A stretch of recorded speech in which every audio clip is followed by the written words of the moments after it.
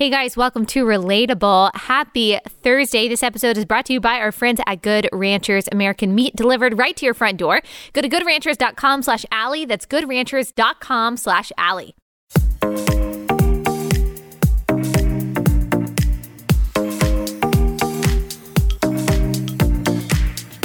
All right, guys, today I've got a fiery episode for you. A heated exchange, but a respectful exchange between me and a Republican state legislator. His name is Representative Jeff Leach, and we are talking about the case of Melissa Lucio. She is a Texas woman who is on death row. She was convicted in 2008 of murdering her 2-year-old daughter, Mariah.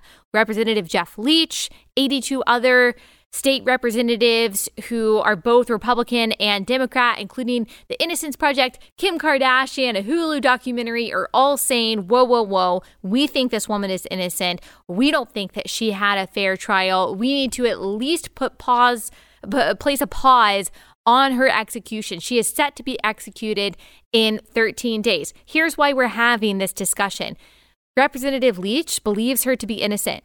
He at least believes that she didn't have a fair trial. I believe that the evidence is stacked against her. Really, my biggest contention isn't whether or not she should be executed in 13 days. Maybe there should be a pause. Maybe you do have some contention about how the case went. I believe that everyone should have a fair trial. I believe that everyone has a right to not just a defense, but also a good, legitimate defense. That's fine.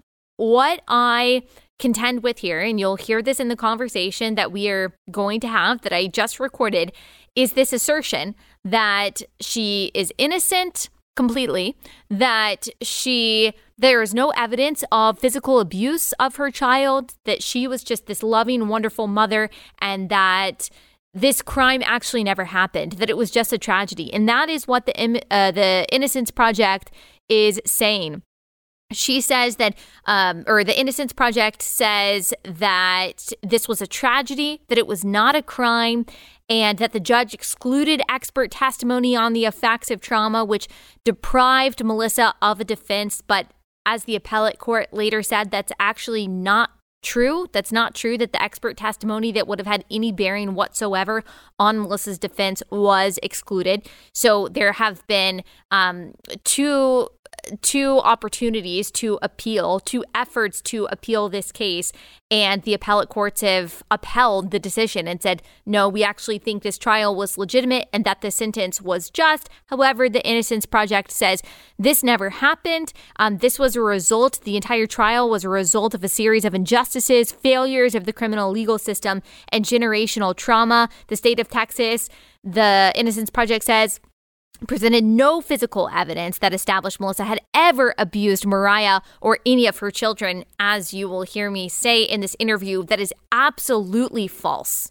Vanessa Potkin of the Innocence Project says that the conviction rests on false and erroneous medical evidence and that there's important new scientific evidence. And Potkin also told USA Today that there were no visible signs of injury at the time that Mariah was found by the paramedics. That is a blatant lie based on not just what the her defense attorney admitted to in court, that she was a negligent mother, that she was an abusive mother. She confessed to these things.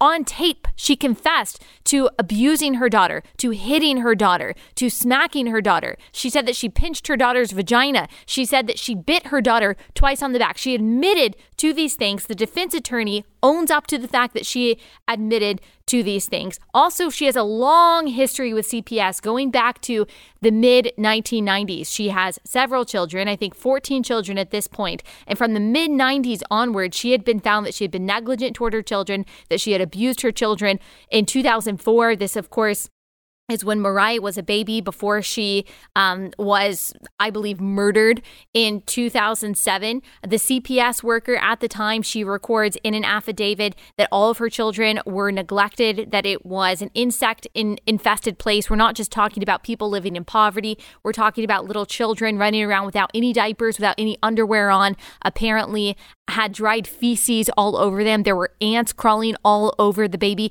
I mean, this is Melissa Lucio. This is who we're talking about. And so, again, maybe you think that she is not guilty. Maybe you think that she is not guilty of murder. But to say, as the Innocence Project is, as the state representatives seem to be saying, as the clemency petition is saying, that she is completely innocent, that there has been no troubling history, no important context that we need to consider when it comes to deciding whether or not this person is guilty, that is a blatant lie. That is my problem with all of this, that it seems like a lot of propaganda and that we're not owning up to the fact that she actually does have a very troubling history of violence and abuse and neglect, not to mention the fact that multiple times when CPS visited her, she tested positive for cocaine use, but also her children tested positive for cocaine use. Now, none of those things make her guilty of the crime that she is said to have committed in 2007, but I do think it's important context. So that is what we are going to be debating today. We are going to be debating, yes, the facts of the case, but also how did the procedure go down? Why does it seem like these organizations are painting her as this loving mother when it doesn't seem like the evidence proves that? At the end of the day, though, and this is why this conversation is going to end well. It might be intense at times. Maybe you feel yourself kind of tensing up, because I believe, at least when it comes to Representative Leach, I can't speak for the Innocence Project. You guys know I did a whole podcast on Julius Jones and how they lied about that case. We can link it in the description of this episode. I actually think that they are extremely deceitful as an organization, unfortunately. But when it comes to Representative Leach, whose heart I trust and whose motivations I believe are pure, we both want justice. Okay, we want justice. We want God's definition of what justice looks like. I think we both believe in the truth. And that's why it's so important, I think, for us to hash this out, for us to talk about this. And so, yes, we do kind of disagree, but you'll see in this conversation, like, I learned some things. And he certainly challenged me effectively. All right, before we get into the actual conversation, let me tell you about our first sponsor for the day, and that is Cozy Earth. So if you appreciate the softness and comfort of truly luxury bedding, you are going to love today's sponsor, and that is Cozy Earth. Cozy Earth is renowned for offering the softest and most luxurious, environmentally friendly, and ethically produced bedding today. It's not surprising that Cozy Earth has received thousands of 5-star ratings like this recent review from Carol. Who'd ever think a set of sheets would make a difference in how you sleep? The first night I used the sheets, I slept straight through, and every night since. No more overheating, waking, tossing, and turning, just incredible sleep. Cozy Earth sheets are made from the finest luxury materials, including soft viscose from highly sustainable bamboo. I love their bedding. I also love their loungewear. It truly is so soft. It's just some of my favorite stuff ever. For a limited time, you can save 35% on Cozy Earth by going to cozyearth.com/Allie, enter code Allie at checkout. Save 35% now. That's cozyearth.com/Allie and enter code Allie at checkout for 35% off.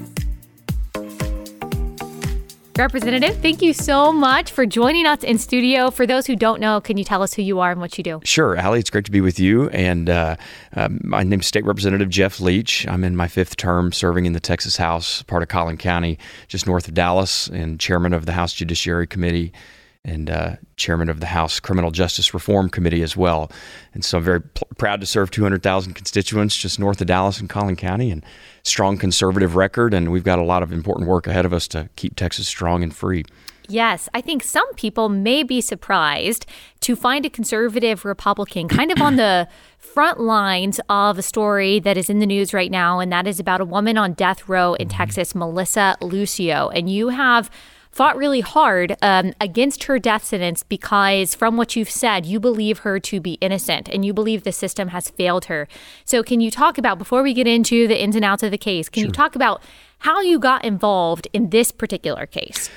Well, I think it's important for all Americans, all Texans, but really for conservatives who care about life and liberty and the rule of law and public safety to care deeply about criminal justice reform. Mm-hmm. So yes, this issue and issues relating to the death penalty and the way we, no pun intended, execute the death penalty in Texas are important, but so are all of these other great criminal justice issues that conservatives, in my opinion, should be leading on.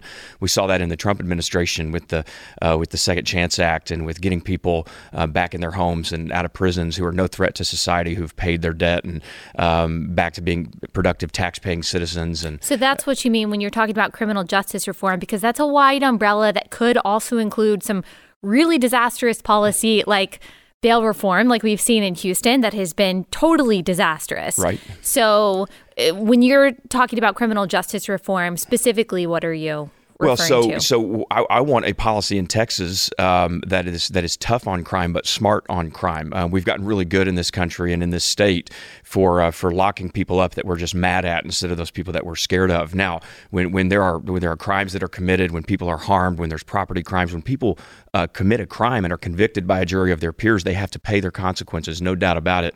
And we need a system that protects that framework. But at the end of the day, if there's a dad in prison that is no threat to society, that's paid his debt, that's made his victim whole, that can get back home with his kids who are being raised in fatherless homes, who can be a productive tax-paying citizen, who can just be part of society. If we can do that, we should do that. And we've seen Republicans and Democrats, conservatives and liberals come together on those issues. Allie, of course, there's a lot of issues on which we disagree. Mm-hmm. Some of the efforts to legalize drugs across the nation, I'm firmly against those efforts, and others that we could talk about. But I think just conservatives should be leading on this. It's about freedom and liberty and life and the rule of law and making sure our streets and our schools and our communities are safe. And so that's why I care about it. I've cared about it for a long time, and I think Republicans have a unique opportunity to lead on this issue. I think it's difficult because from the conservative perspective, and maybe just from the perspective of the average person, we're seeing crime rates go up and the recidivism rate is so high. And so often when we see these violent criminals that commit these heinous crimes, well, they've been arrested several times, or they had a progressive judge or a progressive DA not really do their jobs in the name of criminal justice, in the name of bail reform or whatever it is. I know that's not what you're talking about, but I think that it can be a difficult issue for conservatives because, yes, of course, we believe in liberty. I don't want anyone doing time past what they should. I want them to pay their consequences and, like you said, be redeemed and restored back into society. But it's a little bit hard for me to balance when every single crime that we see in the news, it's like, wow, the system failed the victim, not the criminal in that particular case. In the name of social justice or equity, that person was let back out on the streets. They never should have been. Yeah, and I'm not interested in those efforts, and in fact have worked strongly against those efforts. So if you look at some of the things that I've led on in the criminal justice reform area in the Texas House, it's protecting victims of sexual assault, of child abuse and neglect, making sure that our laws are strong to hold those responsible. Human trafficking. We have escalated penalties. We have created new crimes. Our penal code has grown. It has not shrunk. And so we need to make sure that people who are a danger to their families, to their kids, to anyone in society, that they're off the streets, they can't get out of prison early. What's happened in Harris County with bail reform is a colossal disaster. And we've worked hard in Austin to correct that and address it, and to hold local prosecutors accountable, because we want to make sure public safety is paramount, supporting law enforcement is paramount, and we want to lock up the bad guys. There's no question about it. A lot of people who need to be in prison and never need to be let out. But at the same time, we conservatives who believe in second chances, not for everybody, but people who deserve a second chance and have proven they've deserved a second chance where they're no threat at all and their victims are made whole. I think that we ought to not be afraid of the conversation as to how we can restore them, not only for their own good, but for the benefit of society and for their own families. And I just have not been afraid to have those conversations. And Melissa Lucio, in your opinion, is she someone that deserves a second chance? So I actually have not opined on whether Melissa Lucio is innocent or guilty. I have not. You won't find any public statement from me that says that she's innocent. I do believe that the facts that she deserves a new trial. I do believe that there is a mountain of exculpatory evidence that was not heard in the initial trial that needs to be held. I spent time with Melissa. I've spent hours and hours, days and days reviewing her case. I believe strongly that the system failed her, Allie, at every single turn, and failed not only her, but Mariah, who is the victim, her daughter, who's the victim of this terrible tragedy. But I am not the fact finder. I'm a policymaker. I'm a legislator. I am not the judge or the jury or the prosecutor. But I reviewed what happened in her case and in her trial and believe so strongly that the system failed her. Here we are just several days, 13 days away from her scheduled execution date. And let's not mince words. The state is getting ready to murder someone who is potentially innocent. And I believe very strongly that she deserves a new trial.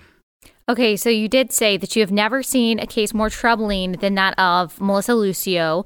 Rep. Jeff Leach said, we got to use that voice to save an innocent person. So do you believe... To save a potential, I don't know what statement you're reading, to save a potentially innocent person. Okay. That's been the vast majority of my statements have not opined on her innocence or guilt. Now, you did tweet that you believe that this is a crime that wasn't committed, that it wasn't a murder. That's also what the Innocence Project is saying. Well, there's evidence that shows that it was not. There's evidence that was never admitted into trial. People who actually saw what happened, that she fell down the stairs, that she was not pushed. There's even evidence out there that Melissa was not even there at the time. None of this made it into the initial trial. None of it. And there's the interrogation, the tactics that were used, the coercion is extremely troubling.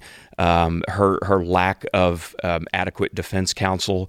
Look, every Texan deserves a fair trial. Every Texan deserves a fair trial. They have that constitutional right to a fair trial of their peers, in front of a jury of their peers. And I do not believe that Melissa Lucio got that was afforded to her. In fact, I think the system failed her multiple times all throughout the process. So even it was appealed twice. 2011, they rejected the appeal, and then on procedural grounds. And then in 2021, they also upheld the sentence, and they went through. And in 2016, they also went through every single argument that the defense was making, that the appellant was making, and the appellant gave the arguments that you are giving. That look. They excluded some evidence. They excluded the witnesses that we wanted to. And the court went through every single one of those arguments and explained why, no, it actually was a legitimate process. So you think the system failed, not just in the trial court, but also we're talking about in the Fifth Circuit of Appeals as well. You believe that the whole process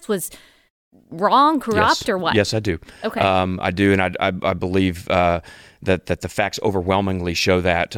Our federal courts, the Fifth Circuit, federal law needs to be changed. It is very hard to overturn a conviction based on any singular piece of new evidence, even a collaboration of new evidence, like in Melissa's case. Her appeals were denied essentially on procedural grounds. I agree with the Reagan appointee on the Fifth Circuit, Judge Higginbotham, who is one of the strongest conservative justices we have anywhere in this country, who said that the system absolutely failed Melissa, that this is a miscarriage of justice. I think those were his words, but their hands were tied procedurally.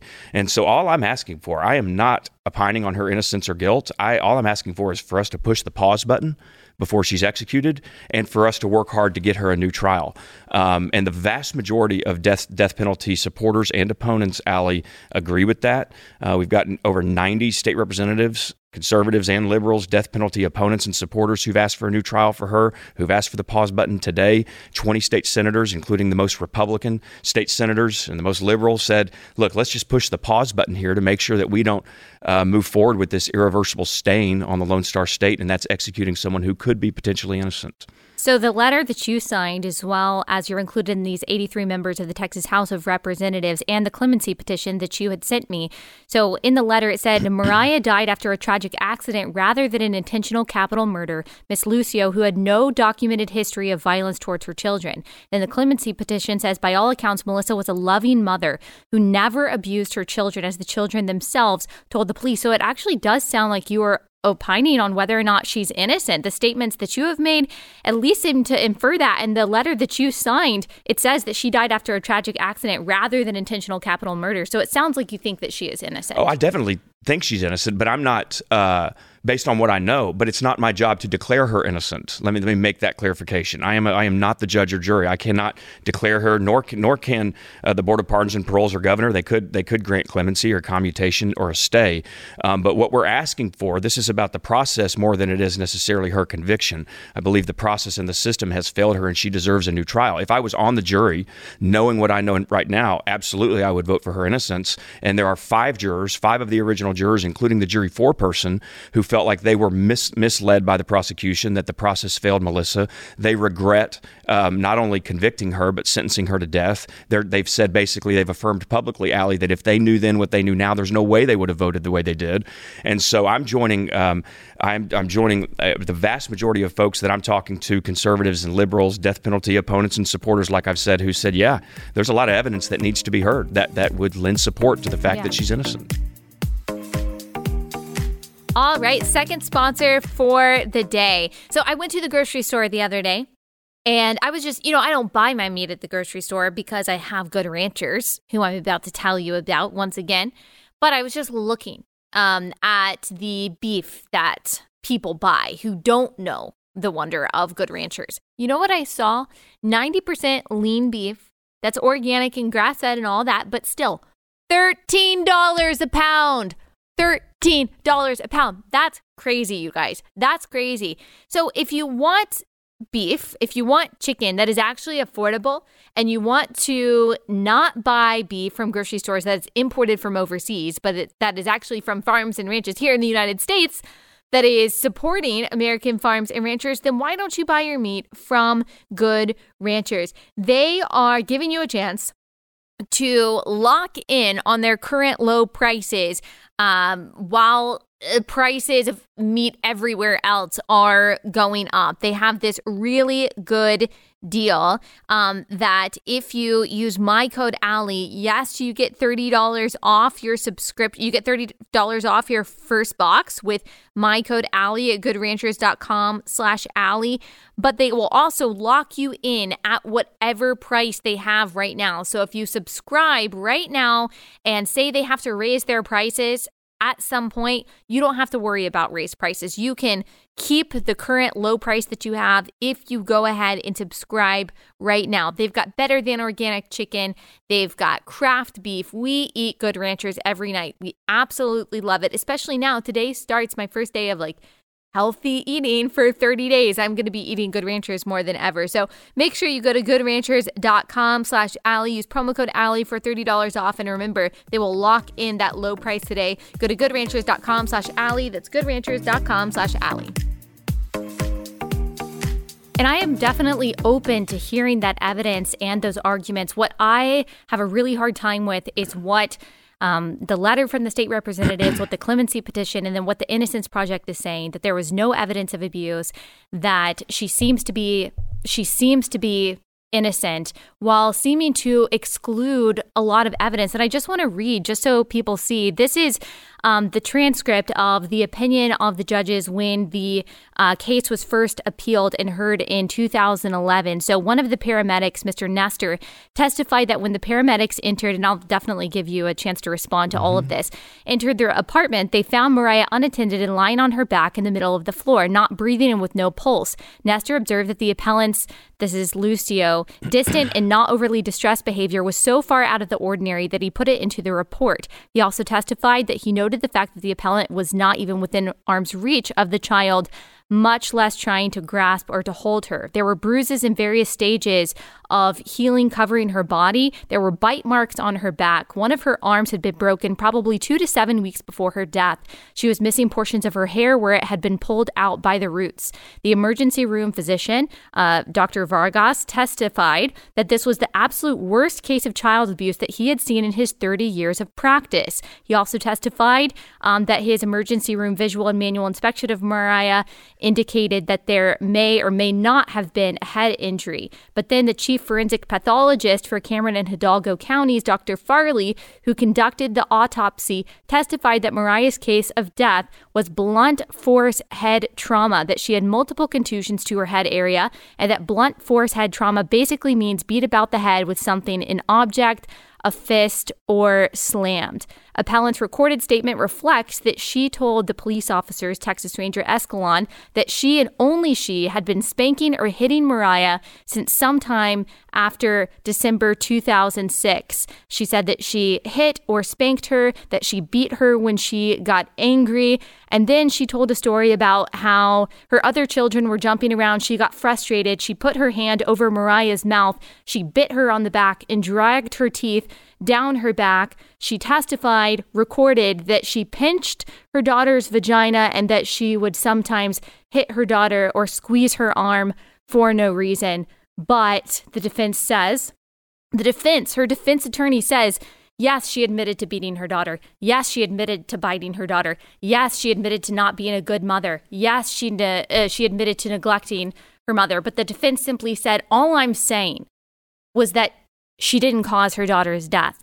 Now, that is very different than saying what the Innocence Project and what this letter and the clemency petitions is saying, that she was a wonderful mother. So what do I do with all of that information? Well, all of that has been contradicted by contradictory medical scientific evidence, exculpatory evidence. She every admitted single it thing on tape. So again, let's talk about the process, okay? They zoomed in within 2 hours of Mariah's death. They zoned in on Melissa as the only suspect, okay?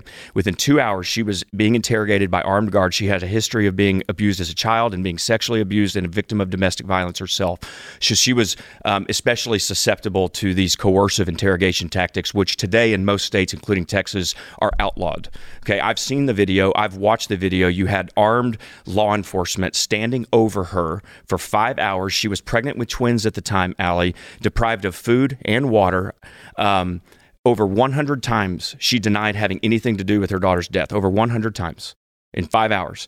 They continued on. They coerced her. They said, come on, it's the most shocking interrogation video I've ever seen. And when she said, fine, what do you want me to say? I did it.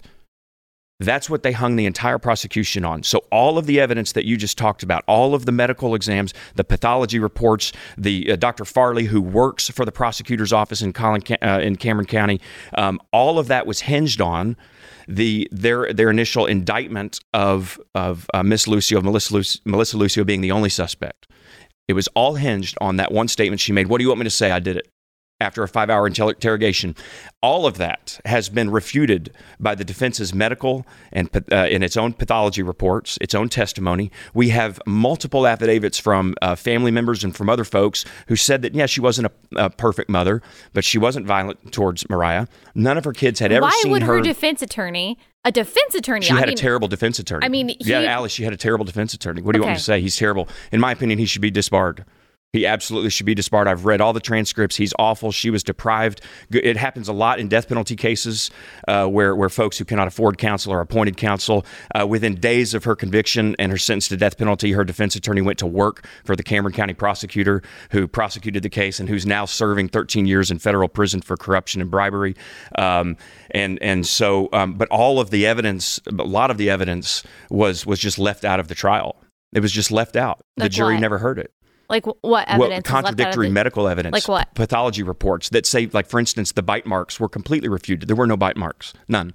There were no bite marks. No bite marks. None. So we think that the paramedics and the person who conducted the autopsy and the emergency room physician, that they were all lying.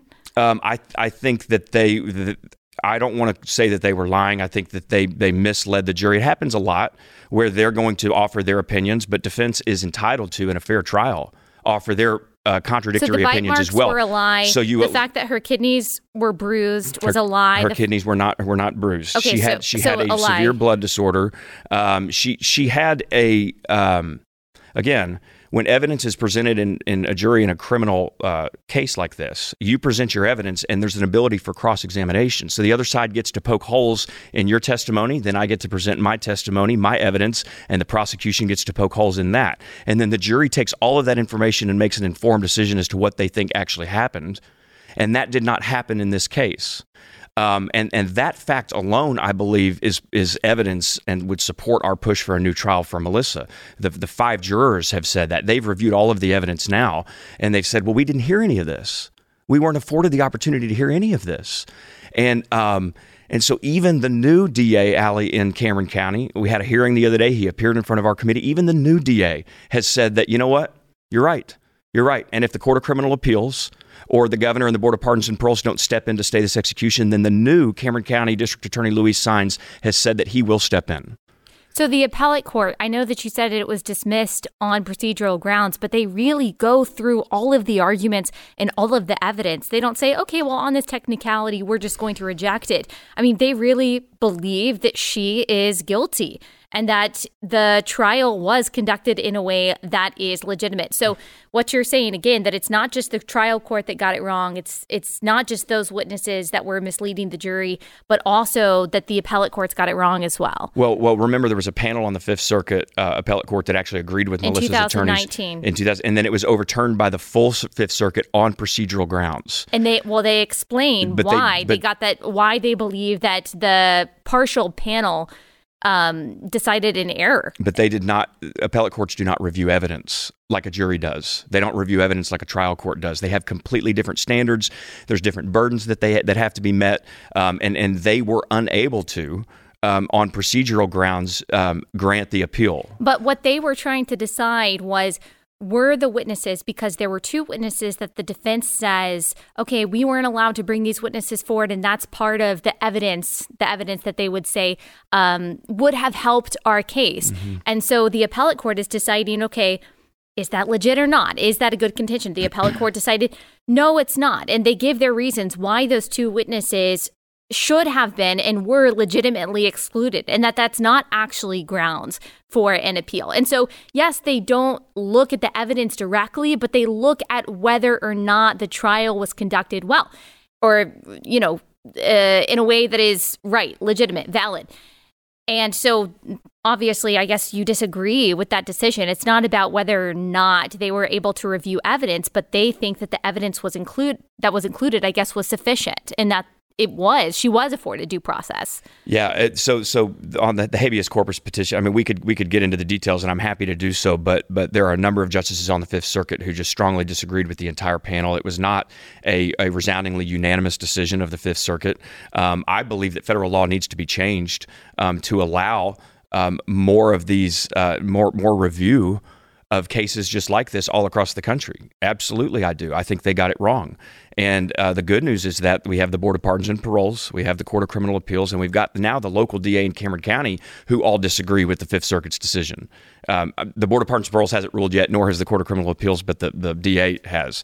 And so all we're asking for here is to push the pause button. And I've watched you enough, and I know you enough, and your viewers enough to know, your audience, that we conservatives are naturally distrustful of government. We should be. I mean, right now, with what's happening in Washington, with the White House, the executive branch, the legislative branch, I don't trust the Biden White House. I don't trust Fauci. I don't trust Nancy Pelosi. And I don't trust the progressive radical prosecutor in Cameron County who's now behind bars. I don't trust him. And I think they got it wrong. And I think Melissa is the victim, and ultimately justice is prevented for Mariah. And all I'm asking for is the pause button to allow a new trial. And I don't understand when I hear folks like who support the death penalty at all costs and say that, yeah, this is a God-ordained institution, and this is something conservatives have always supported, and I hear all the arguments for the death penalty, and I'm a supporter of the death penalty in the most heinous cases. But at the end of the day, a God-ordained institution can be messed up by sinful man. And we have an obligation, I would say, a strong obligation and a duty to do everything we can to correct that and to correct those injustices and to speak up for people who can't speak for themselves and to make sure that a potentially innocent Texan isn't put to death by the state with your tax dollars and my tax dollars on our watch. I definitely agree with you that I don't want a potentially innocent person to die. And I am pro-death penalty in cases of capital murder because I do think that, Genesis 9:6 explains exactly why God demands the death penalty for those cases, because we are made in the image of God. Usually based on, but there's other scripture that says it has to be based on 2 or 3 eyewitnesses. Yes. But we can have that conversation another time. Yes. There were no eyewitnesses, eyewitnesses of this crime. I agree with you. I agree with you that the death penalty is legitimate in some cases and not necessarily all cases. And of course, we believe in due process, and we absolutely should. one of my issues with all of this is that those who are making a defense of her seem to be leaving out really important evidence, like the Innocence Project, who is saying that she was just a wonderful mother, that there were no signs of abuse. There were no signs of physical abuse of Mariah. Even if you think that the emergency room physician and the paramedic, that they were all misleading the jury, I mean, it would almost be like a conspiracy theory to believe that all of those people were lying. And not only that, you would have to believe, which, I don't trust CPS all that much, but I think that we should take this into consideration. There was an affidavit in 2004. This is by CPS caseworker De La Garza. She said that she made several trips to Lucio's home throughout the 90s. In the early 2000s, she was typically found guilty of neglect of her children. And then this particular case, which was one of many cases in which CPS had to take her children and make sure that her children were physically okay. She wrote this, that Robert, 4 years old, when she visited Lucio in her home, was observed with a dime-sized bruise on his stomach, an old scratch on his stomach, insect bites on his arms and legs. She said that the entire home was infested with ants, including where the baby Mariah was sleeping. But we don't put people to death for these things. No, we don't put bad mothers to death. No, but this is relevant, because when you hear the Innocence Project and when you hear other people, wow, she's just this innocent woman.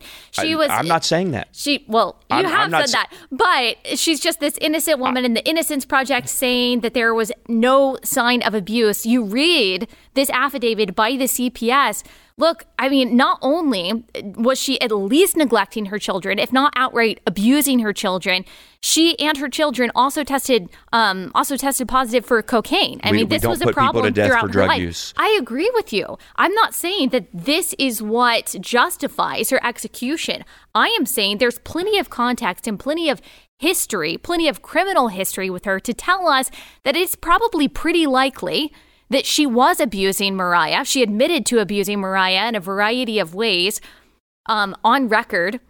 And that I don't think that it's fair or right to say that she is probably innocent. I think that we could say, okay, you could say, you know what? She was abusing her. She admitted to that. She wasn't a good mother. That's fine. But look, it's probably just manslaughter, or it just doesn't look like she actually gave the final blow that killed Mariah. That's one thing.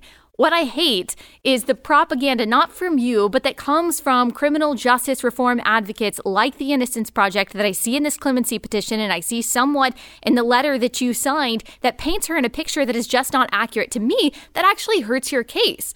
I mean, it hurts your side, because I'm looking at all of this evidence and all of these records far before she was convicted of capital murder, and it looks like she abused her children serially. And yeah, I think that context is relevant if we're looking at whether or not she is innocent. We're talking about a woman who's 13 days away from being executed by the state for a crime that I don't believe occurred, based on what I know right now, and for a crime I don't believe she committed. I'm not the judge of the jury, and all of the things that you just mentioned. There's a number of pieces of evidence out there that contradict all of that as well, that the jury never heard. But let's keep this about what the issue is right now, and that's a woman who's about to be murdered by the state, and whether she should be, whether the system succeeded and is beyond reproach, whether the system can be trusted, whether it was fair, whether she was granted her constitutional rights, or not.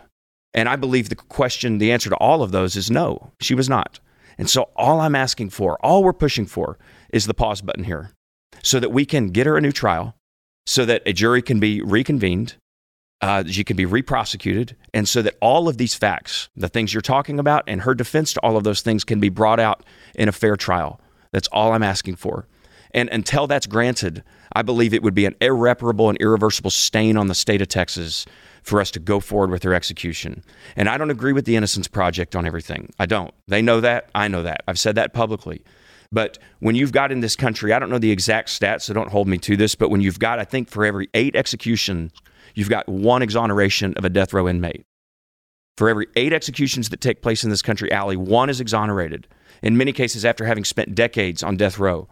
And if I'm going to fly on an airplane and the airline company's going to say, look, we land 8 planes safely, but for every 8 planes we land safely, there's 1 that doesn't, that goes down. Well, I'm not getting on that airplane. And so the questions that they're asking, the tough questions that we're all asking about this case and others, I think are questions that we shouldn't be afraid of. Because what we're doing, Allie, is not weakening the system, it's strengthening the system. And I believe that with all my heart. Gosh, all my sponsors today are so awesome. And I especially love this sponsor, if I can say this. It's Carly Jean Los Angeles, because I love their product so much. It's a capsule clothing company. It started in 2004. With 3 simple goals: to help women feel as beautiful as they already are, to simplify the shopping and getting ready process, and to provide beautiful quality pieces that can be worn in any season of life. I can personally attest to the fact that they have succeeded in accomplishing these goals because I love all of their clothing. I wear it when I'm pregnant. I wear it when I'm postpartum. I wear it when I'm not pregnant. You can also wear most of their stuff like year round. Just layer it. It's really simple. I'm a simple gal. You guys know I don't like patterns or anything flashy like that. They have something for everyone, but they have a lot of really great, simple, basic pieces that will just simplify your wardrobe and that you can wear in 1,000 different ways, especially right now when we're trying to save money, we're trying to budget. You should just find some really good pieces from Carly Jean and let that be your closet. That's really why they exist, and I just love them so much. They've also got great customer service. Plus, if you use my promo code AllieB, you save 20% off on your first order in anything in their online store. It's CarlyJeanLosAngeles.com, promo code AllieB for 20% off your first order. CarlyJeanLosAngeles.com. I can't get on board with the Innocence Project, especially considering that almost every case that they put forward, like the Julius Jones case, they just purposely leave out facts. They leave out testimony. They like to talk about, it's just so one-sided. Really, they're an anti-death penalty organization that believes that our criminal justice system is racist. And so that's going to color everything they do. They're going to fund the documentaries that they see. They're going to have Kim Kardashian come out and they're going to have all of these talking points. But what they're saying simply isn't true most of the time. Now, we can be on board if you believe that someone is innocent or you believe that a case wasn't fair and say that they shouldn't get the death penalty. But I don't think it looks good to link arms with an organization that is so extremely dishonest. And I think in a lot of ways it's actually anti-justice because they purposely leave out the truth to try to push propaganda about this kind of thing. Well, then you can have the Innocence Project in here and talk to them about that. I'm not here to defend the Innocence Project. I'm here to ensure that a potentially innocent Texas woman is not executed by the state. I wasn't really asking your response on that. Yeah. I was just kind of giving my thoughts about the Innocence Project, and I've talked about it before. There's plenty of conservative organizations. There's plenty of hundreds of faith leaders across the state of Texas who've spoken up on this. There's conservative legislators. There's a number of groups that are not the Innocence Project. Yes, they're conservatives against the death penalty. No. I'm saying conservatives who are for the death penalty. Who are against this particular, who have said, on this case, we cannot go forward with this. Yes, I'm just saying that the innocence, it's not just a left-wing position, actually, just to be against the death penalty. But as you stated, there are also conservative politicians, conservative people who are for the death penalty who have their problems with this case. So give us, again, just your final argument for why you believe she is innocent. Why you don't believe that she really got the fair trial. Tell us a little bit about the evidence that you have referenced multiple times that you think contradicts all of the testimony that we heard that really doesn't work in her favor. Well, I've talked about the interrogation, and those tactics are now banned in the vast majority of states, including Texas. But do you think, I just want to pause there because I actually agree. I saw some of the things, it just shouldn't be fair that she was talking without a lawyer. It was late at night. She didn't get food or water. I agree with that. And then they're saying things like, how are you going to prove to us that you're not a cold-blooded killer? Yeah, I agree with that. I think we can agree there. Some of the things that she admitted to, though, without any coercion, without them pushing her to admit, like, why would she make up the fact that she bit her daughter's back or that she pinched her daughter's vagina or that she would hurt her daughter the way that she did, that she would repeatedly spank her daughter.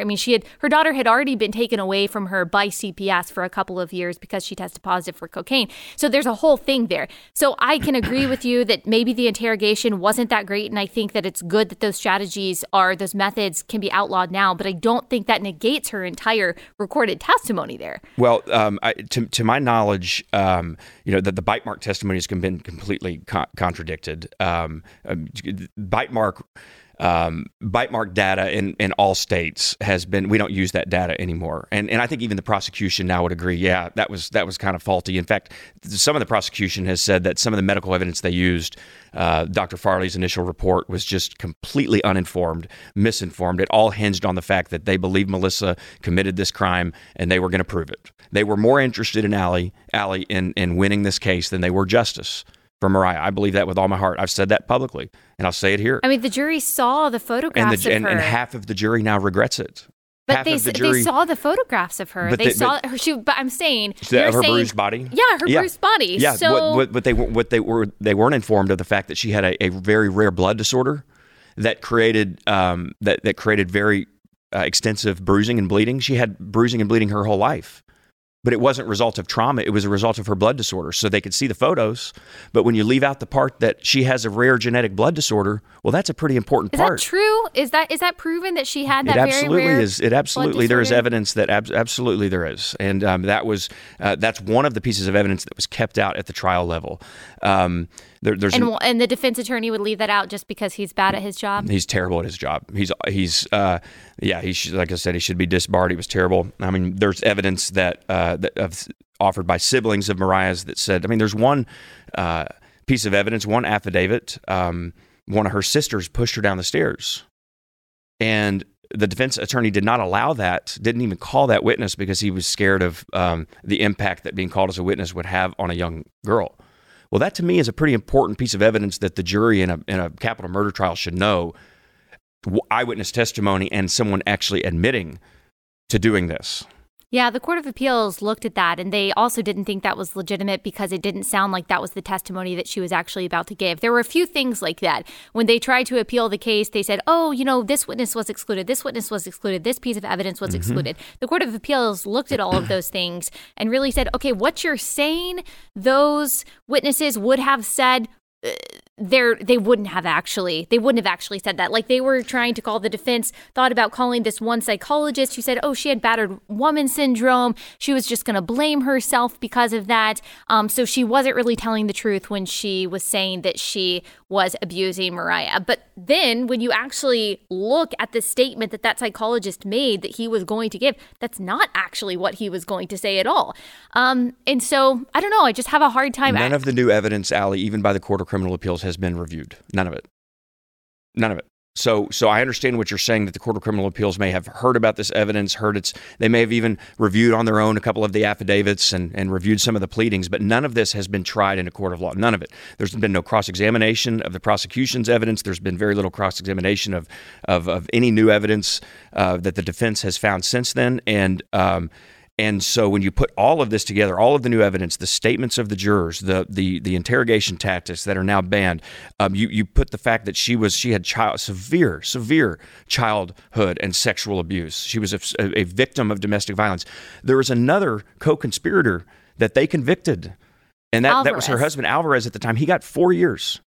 Yeah, 4 because years. At the time that she died, Lucio was the primary caregiver, not Alvarez. And she actually said, a police officer testified that she said, not only in the recorded statement, but testified that she said on the phone in the cop car, "Don't blame Robert, don't blame Robert, it was me." She was a victim of domestic violence, Allie. You know very well that someone being a victim of domestic violence does not mean, one, that they are going to go on to abuse, or that they make up lies like this. But don't you think that the jury should hear, when you present evidence of some things that she admitted to, whether it's the interrogation or in her phone calls with police or with friends, don't you think that the jury should hear and understand maybe the motivation for a woman for saying certain things is that she's afraid of the system.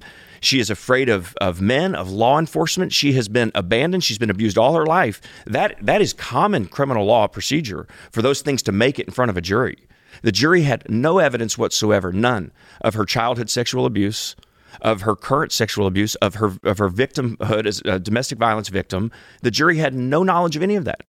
And so in a new trial, if Melissa is granted a new trial, if we're able to get her execution stayed and get her a new day in court, all of that can come out, and all of it should come out. And if it does, and a new jury's convened and decides that they want to side with the prosecution and convict her again of capital murder and sentence her to death, then the process will have worked. I just don't believe, based on what I know at this point, Allie, that would be likely to happen. Yeah. And while one thing that the appellate court said when this was appealed in 2011 is that there was some conflict because she did talk to another psychologist with the last name of Juarez, and she told them that she was not sexually abused, that she was never sexually abused. Then she told a psychologist later on that she was sexually abused. They asked the psychologist, is it possible, which I don't know, I'm not saying this is true, is it possible that she would change her story because she thought that it would help her later in trial? And that psychologist, which was called by the defense, said yes. So I spent time with Melissa Lucio just a few days ago on death row, okay? I sat closer to her than you and I are sitting right now. Melissa's been there for 15 years in solitary confinement for 23 and a half hours a day. She has had no physical contact in 15 years. Which I think is wrong in general. I think that's cruel and unusual punishment no matter what. But that's the way we do things in Texas, and there's a reason that death row is not in the middle of Dallas or Frisco or Houston. It's because if people saw this and saw the conditions, they might be a little more eager to ask questions about whether this is the way we want to do things in Texas. That may be another conversation for another day. Yeah. But I had these same conversations with Melissa. And I can tell you right now, Melissa is a victim of severe childhood and adult sexual and physical abuse. We had this conversation on death row just a few days ago. And there is no question to me that she ought to get a new trial, that this stuff ought to be in front of a jury. And I'm not the judge. I'm not the fact finder here. That's not my role. It's not your role unless you're called on a jury. But I looked at her in the eyes with 7 of my other legislative colleagues as well, conservatives and liberals. And we believe with all of our heart before we met with her, but since we met with her, that we cannot execute this woman. We cannot. There's just too much contradictory information out there that the jury needs to hear before we go forward. And there's no harm. What's the harm in us pushing the pause button? What's the harm to the criminal justice system? I would say none at all. There's great harm in us going forward with it, of us rushing to it. There's no harm to anybody else. She's going to remain on death row. She's not going to be let free. She's going to remain incarcerated in solitary confinement for nearly 24 hours a day while her case is retried. There's no harm at all in us pushing the pause button. And I actually think the benefit to the system is so great. And I'll just say this to kind of wrap up my thoughts on this is what we want more than anything, what we should want more than anything is a government that we can trust, that is fair, that's transparent. We might disagree on some of the issues, but I want more than anything a government that's trustworthy, even when I disagree with them. And this to me just reeks of a system that is broken and that cannot be trusted in this case. And that's why I think she deserves a new trial. Okay. Well, thank you so much, Representative. I really appreciate you taking the time to come on. I think people are going to get a lot out of this, a lot to chew on. So thank you. Allie, thanks. Thanks for all your work and your voice. You do a great job. Thank you. You know I'm a big fan of yours. So thank you very much. Thanks for I having me appreciate in. it. Thank you. Thanks.